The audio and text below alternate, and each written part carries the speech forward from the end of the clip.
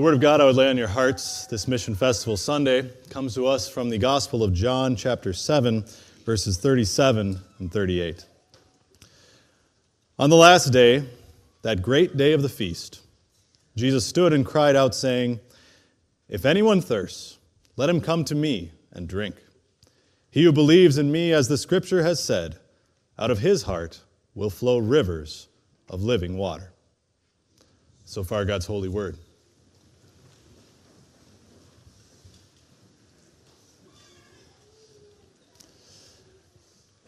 Grace, mercy, and peace are yours through God our Father and through our Lord and Savior, Jesus Christ.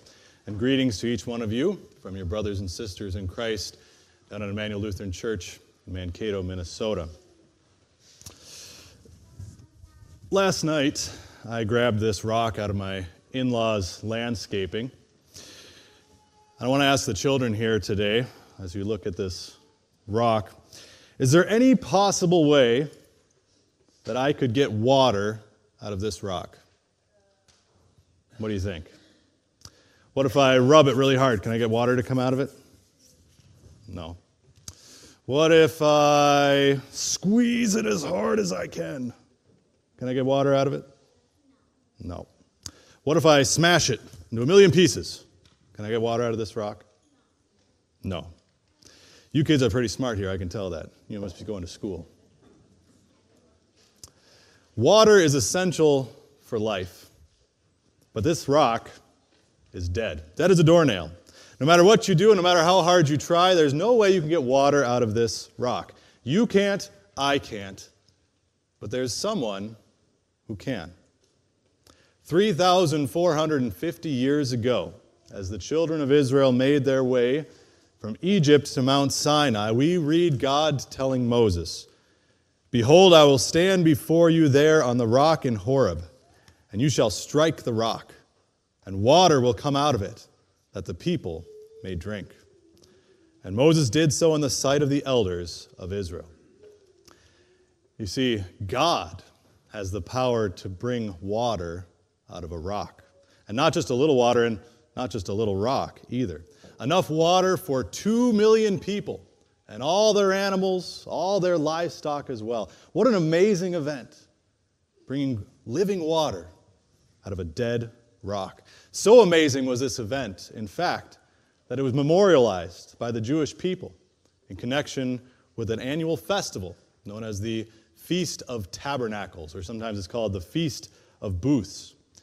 This was an annual feast that God commanded the children of Israel to celebrate every year, and it's right around this time of year, actually just 2 days ago, it ended. Orthodox Judaism still celebrates this Feast of Booths. And this feast was to commemorate God's providential care for the children of Israel during those 40 years of wandering in the wilderness. You know that word tabernacle or booth, it really just means tent. And so the Feast of Tents, or the Feast of Tabernacles, is remembering that for 40 years, this nation of people lived in tents. They were camping in the wilderness, and yet that whole time, God provided for them, gave them what they needed, their daily bread and manna. He gave them water out of a rock. He gave them quail. He made it so their shoes and their clothes didn't wear out. The whole time, God provided for them. And so he says we're going to spend time every year remembering God's providential care for them. This was one of the 7 annual feasts that the Jewish people were to celebrate, and one of the 3 pilgrimage feasts in which the Israelites would return to Jerusalem to worship God there at the temple. And as a part of this annual feast, on the last day, or sometimes called the great day of the feast, the priests would go out to the pool of Siloam, which was a place where they'd gather water there in Jerusalem, and they would take that water back to the altar in the temple. And through this ceremony, they would remember how God gave them water out of a rock. They would chant together Psalm 118, verse 25, which says, "Save, I pray, O Lord, I pray, send now prosperity." And they would make 7 trips around the altar with this water that they had gathered. This is the great day of the feast that is mentioned in our text. And this helps us as we understand exactly what Jesus means when he calls out in the middle of this feast, If anyone thirsts, let him come to me and drink. He who believes in me, as the Scripture has said, out of his heart will flow rivers of living water. And so we pray that the Holy Spirit would bless our study today as we consider the theme, water in, water out. You see, Jesus provides life-giving water to our thirsty souls, and then he calls us to share that life-giving water with others. The world today is a very different place than it was when our Savior Jesus walked the earth in many, many ways, but I think one of the biggest differences between today and 2023 is that we really don't think too much about how much ready access we have to clean, potable water. It wasn't very long ago, in the course of human history, that gathering and collecting water for you and for your family's daily use was something that took careful planning and hard work. My grandmother, who's still living, grew up on an Indian reservation in Nebraska, and she'll tell you all about how every day they had to go out to the well outside and they'd drop a bucket down in the well and have to bring that bucket back up for their daily use of water. That experience of having to go out and get water is much more standard to the course of human history than what we're used to today. For thousands of years, water, which is essential to life, was much harder to get than it is for us today. Today, we hardly even think about it, do we? Sure, plenty of us make sure that we drink enough water every day, and maybe you can think of some of those cute water bottles people carry that encourage them to drink a lot of water every day. But nobody here was worried if they were going to have water to drink today. Nobody was concerned if they turned the sink on, if the water was going to work or not. That water is there. It's available. It always has been, and it always will be. Maybe. So in order for us to truly understand what Jesus is saying in our text, we need to remember two things.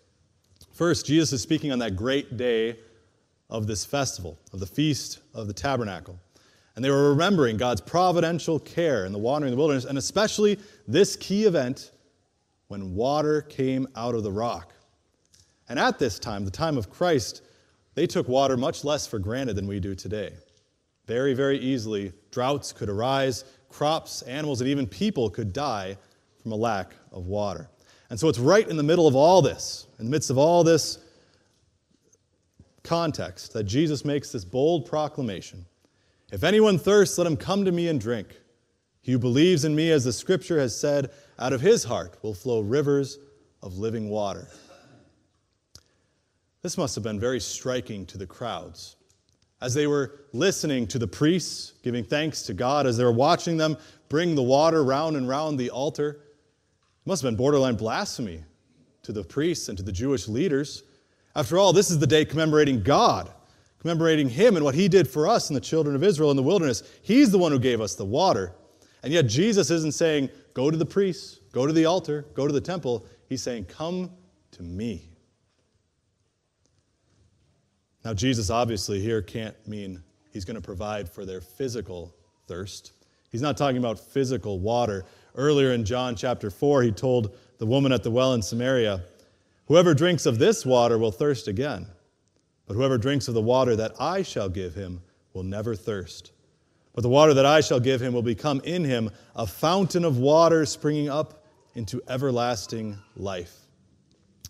No, the water that Jesus is talking about is not physical water. It's spiritual water. The water that Jesus gives does not quench physical thirst. Rather, it quenches their thirsty souls. Which then begs the question, what is a thirsty soul? Well, King David cried out to God while he was running around in the wilderness, running from King Saul. In Psalm 63, he says, O God, you are my God. Early will I seek you. My soul thirsts for you. My flesh longs for you in a dry and thirsty land where there is no water. And another psalm, David says, I spread out my hands to you. My soul longs for you like a thirsty land. What Holy Scripture teaches us is that by nature, each one of our hearts is like a cold, dead, dry rock. We are by nature deserts until water comes in, until Jesus comes in, until we are given that life-giving water from Jesus' holy word. We're told in Romans chapter 10, so then faith comes by hearing, and hearing by the word of God. When we gather together and hear Jesus' saving word, we are receiving that life-giving water that quenches our thirsty souls. This is why we come back to church again and again and again, is because we need to hear again this water of life that tells us exactly what we need. Paul explains in Ephesians, God, who is rich in mercy because of his great love with which he loved us, even when we were dead in trespasses, made us alive together with Christ. By grace you have been saved, and raised us up together and made us sit in the heavenly places in Christ Jesus. You see, your dead heart is no longer dead. You've been given life and peace through the blood of Jesus Christ and his sacrifice on the cross. Through that word that has come into your heart, you are now alive in Jesus. You who once were lost have been found. You were blind, and now you see. You were dead, and now you're alive. And here's the most amazing thing. We who were once dead rocks now have the ability to share this living water with others. I didn't know that the adult choir was going to be singing this hymn today, but as you did, the words in the second verse struck me as so fitting to our text today. On the second half of the second verse, it says, I will break their hearts of stone and give them hearts for love alone. I will speak my word to them, whom I shall send. I don't think it's a coincidence that your choir director picked that hymn to sing today, and I just happened to pick 6 texts today. Isn't it amazing how God works those things for a cohesive message together? Because more amazing than the fact that God caused water to come out of a dead rock 3,450 years ago, more amazing than that miracle is the fact that your heart is now alive in Christ, and that from out of your heart can now come rivers of living water. Paul explains this in 2 Corinthians 5. He says, all things are of God, who has reconciled us to himself through Jesus Christ, and has given us the ministry of reconciliation. That is, that God was in Christ reconciling the world to himself, not imputing their trespasses to them, and has committed to us the word of reconciliation. Now then, we are ambassadors for Christ. As though God were pleading through us, we implore you on Christ's behalf, be reconciled to God. You see, you, dear friend, on this Mission Festival Sunday, are the perfect ambassador for Christ. You are the perfect tool for him to use. Why? Is it because you have so much Bible knowledge? Is it because you're so smart and logical? No. It's because you were once a dead rock and now you're alive in Christ. You know what he's done for you. You've experienced it. And that experience is so important. If you were going to go on an adventure through the Amazon jungle tomorrow, I would encourage you to hire someone who has experience doing that thing. Because they're experienced. They know what they're doing. They've been through this place before. You have been through the jungle of sin. You have experienced what it means to be dead and now alive in Christ. Don't take that experience for granted. Share with others what that means, that you were lost in sin, condemned and doomed to hell, and yet now because of what Christ has done for you, eternal life is yours. You are the perfect ambassador for Christ. And there's a lot of dead, dry, thirsty rocks out there in the world, aren't there? A lot of hearts that are turned away from God. Let me tell you a story about a woman I met earlier this year. She was in her 9th stint in rehab, and she just recently lost 2 of her children to Child Protective Services. She had totally bottomed out, was just released from a sober home, and she just wanted to get to a church. Happened to be that Immanuel was the closest church nearby, and so she came in, and I asked her if she wanted to start a Bible study that week, and she did. So she came 2 weeks, 3 weeks, 4 weeks. She came, and that 4th week she came in, and I could just tell she was so excited. And she said to me, Pastor, did you know that all I have to do is believe in Jesus and all my sins are gone? Water for a dry and thirsty heart. You know hearts like that out there. You know dead, dry rocks out there who need to hear this gospel message, who need to hear that their sins are forgiven in Christ Jesus. So search your life, search your heart. Who is it? Who are those thirsty, dying souls that you, who are no longer this dead rock, you who have rivers of living water pouring forth, who can you share this gospel message with? Share this life-giving waters with others. Last week in a chapel down at Immanuel for our high school, we were talking about Psalm 23, the Good Shepherd Psalm. The Lord is my shepherd, I shall not want. He leads me beside the still waters. Or he makes me to lie down in green pastures. He leads me beside the still waters.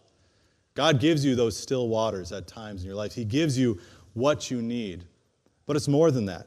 And David goes on, later on, saying, He anoints my head with oil, my cup runs over. Your heart is like a cup. And you come to church every Sunday to fill that cup up with the love of Christ. Because God has more love, more grace than you could ever possibly need or want. So much love, in fact, that it now pours over into your lives. And the people around you who see you every day, they know there's something different about you. They know that you have something in your heart that is not a dead stone, but who lives for Christ. Water in, water out. That's the story of the Christian. We are by nature stones, and yet Christ has poured his life-giving water into our hearts. And so as you have so received this water today, dear Christian friend, as you have remembered and learned about the love that Christ has for you, share that water with others. Give it as you have been given. Until that great day when the Lord tells us from Revelation 21, as we go to everlasting life in heaven, there Jesus told John, "It is done. I am the Alpha and the Omega, the beginning and the end, and I will give of the fountain of the water of life freely to him who thirsts." May Jesus come quickly and fulfill that great promise that he's made to us. In his strong and saving name, amen.